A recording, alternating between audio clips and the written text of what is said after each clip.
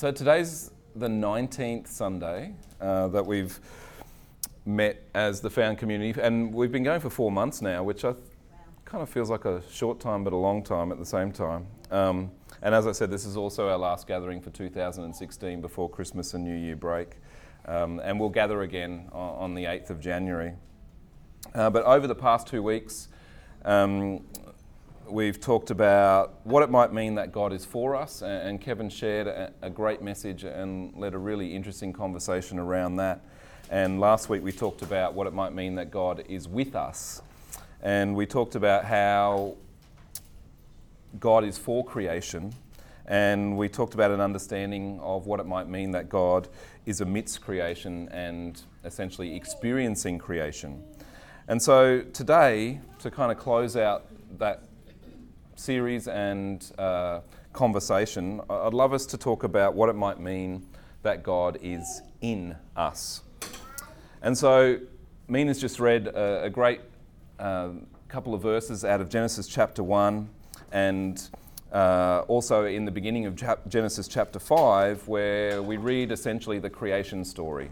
We read that God creates humankind, he creates male, he creates female, and it says that he creates them in his image. And in this kind of narrative, there's actually no mention of hierarchy. There's this sense that both male and female created in God's image are created equal.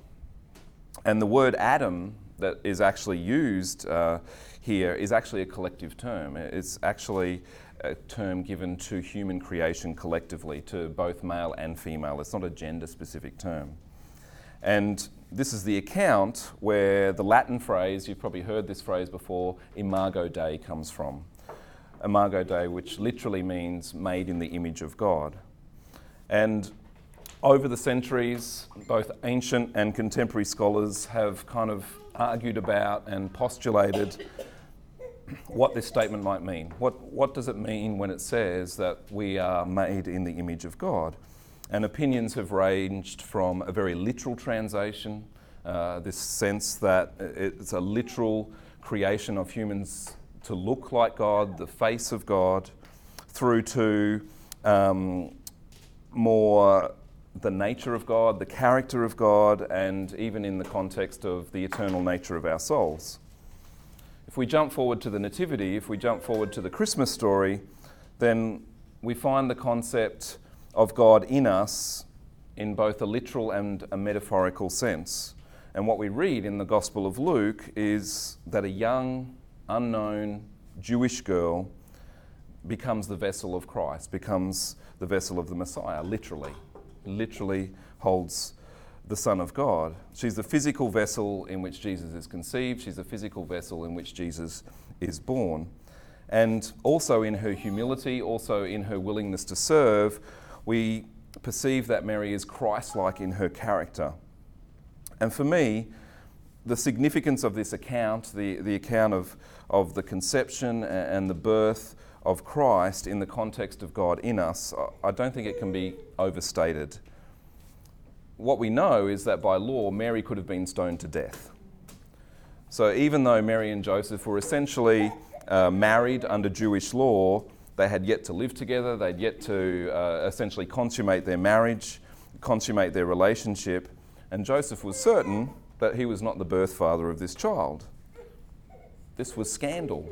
You know, if we had social media back then, it would have been all over Twitter, it would have been all over Facebook, that, you know, this was going on. And so what Joseph had resolved to do was to divorce Mary, just kind of on the quiet, so as not to draw attention to her, not to draw attention to her situation, which would have resulted in a trial, which quite likely would have had the outcome of capital punishment.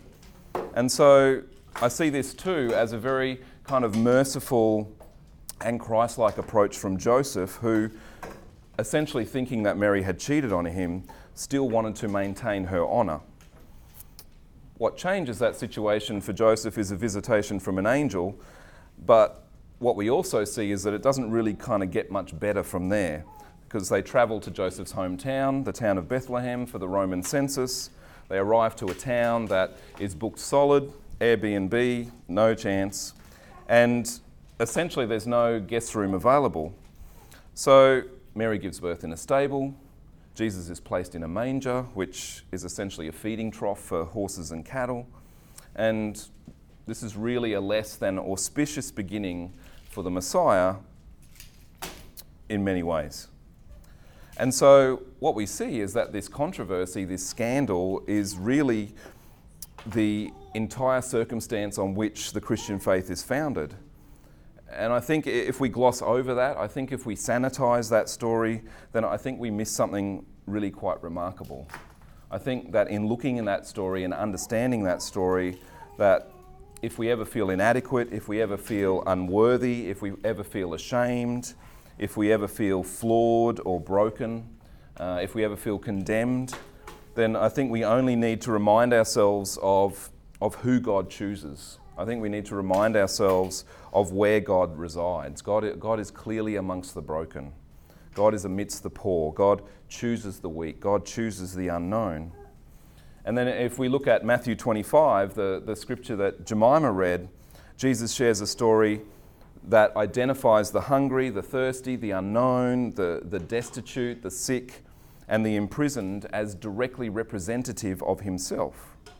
And in many ways, this too is a profoundly significant account of God in us.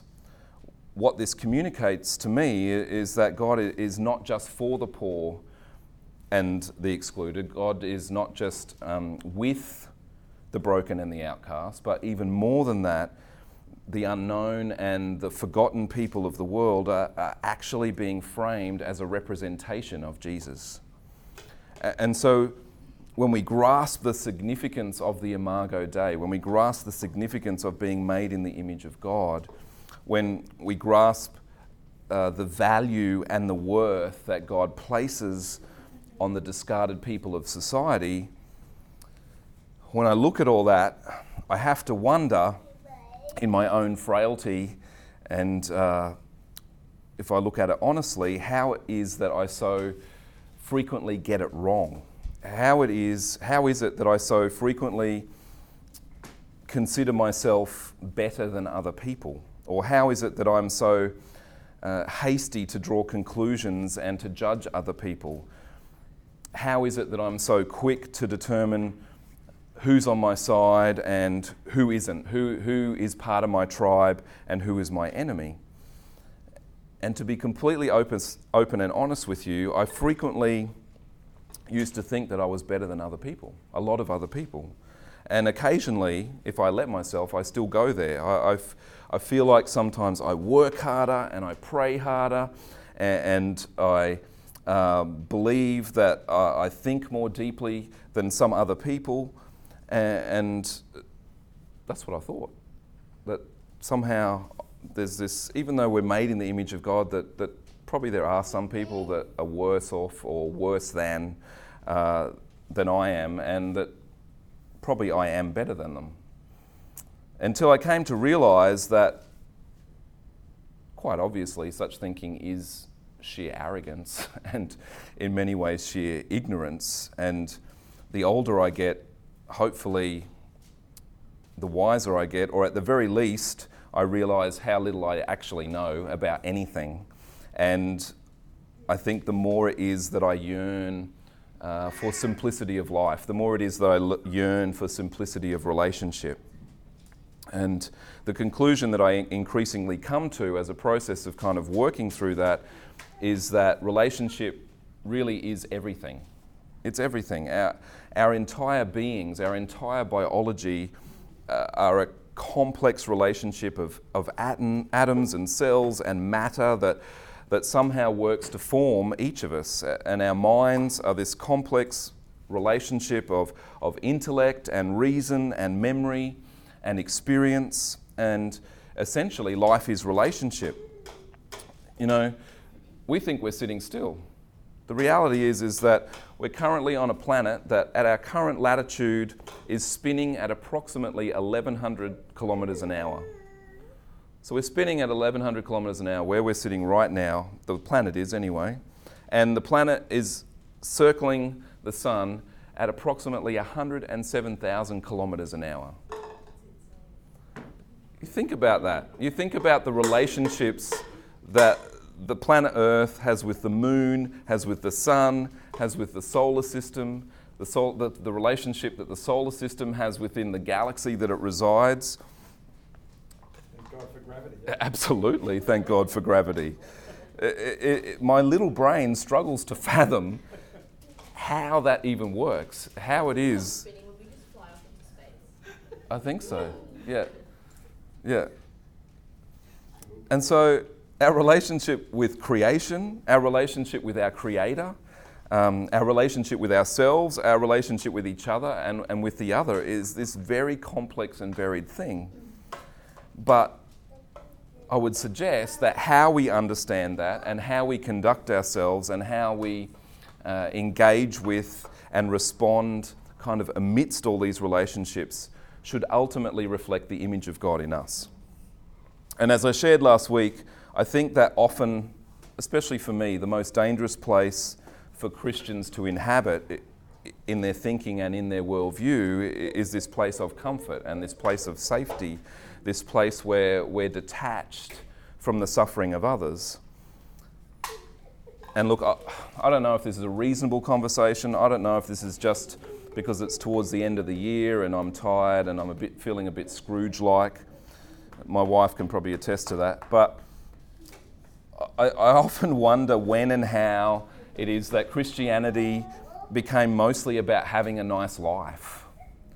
And I often wonder whether we've just kind of bowed to and aligned ourselves completely with the capitalistic consumer society that we live in. And I'm not saying that there's a problem with those things, but I think how we relate to consumerism and whether we allow consumerism to numb us and to numb us to the people and the relationships around us is a really important consideration. I believe that me particularly am most open to God and God in us when we're in a place of humility.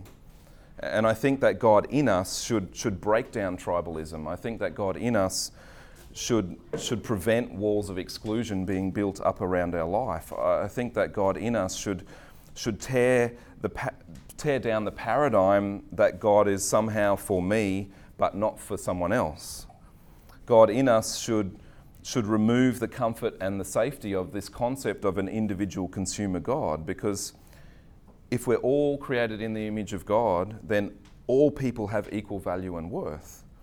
And if all people have equal value and worth, then exploitation becomes a very difficult proposition. We've got a great example over here with the jewellery for Destiny Rescue. People are exploited in the context of them being perceived as having less worth. And when we believe that some people are more important than others, when we believe that some people are more powerful and have greater needs than others, then we get scenarios like the exploitation of women and children. But when all people have equal value and worth, then I think that other people's suffering becomes more real and other people's suffering becomes more personal. When all people have equal value and worth, the fact that I have access to exceedingly more food and more water than I can physically consume in my lifetime, and yet 2/3 of the world's population don't have enough access to food or clean water, then this becomes almost intolerable. It's more than problematic. It's a significant moral issue. And so God in us should cause us to consider the other. God in us should cause us to consider also the wonder and the mystery of life, rather than us kind of create these arbitrary walls of us against them and create these kind of pillars of absolutism. I don't know if I've shared this before, but I really like cities. I got to visit New York City this year and I loved New York, and part of the rationale of planting found in Kangaroo Point, other than the fact that I like people watching and I also enjoy the opportunity to engage people and discover a bit about their story. But part of the rationale is that there's actually more people in a single square kilometre in Kangaroo Point than in any other square kilometre in Brisbane. And so, yeah, it's this high density area.